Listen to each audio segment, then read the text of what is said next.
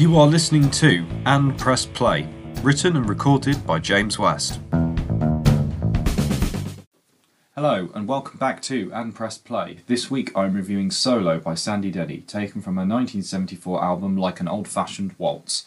This is the opening song on the album, and indeed probably the only song on the album that gets unanimous praise from critics.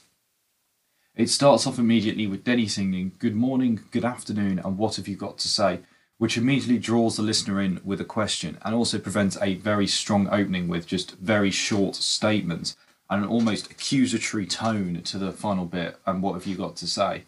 The song opens with Denny's voice accompanied by some piano and stays that way for most of the song. However, the chorus is much more majestic. Denny's voice stands out over layers of lush piano and backing vocals, giving an almost storyteller-like vibe to the song.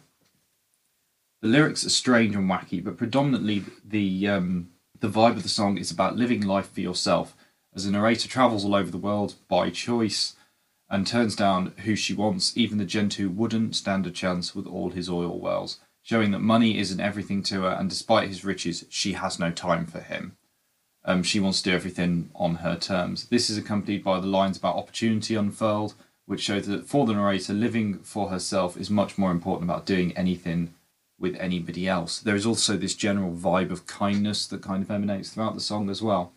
One thing I love about the lyrics in this song is how the narrator's exploration becomes more and more outlandish. It starts with travelling all over the world and turning people down, but then becomes more wild with living on a mansion on the other side of the moon and keeping a unicorn.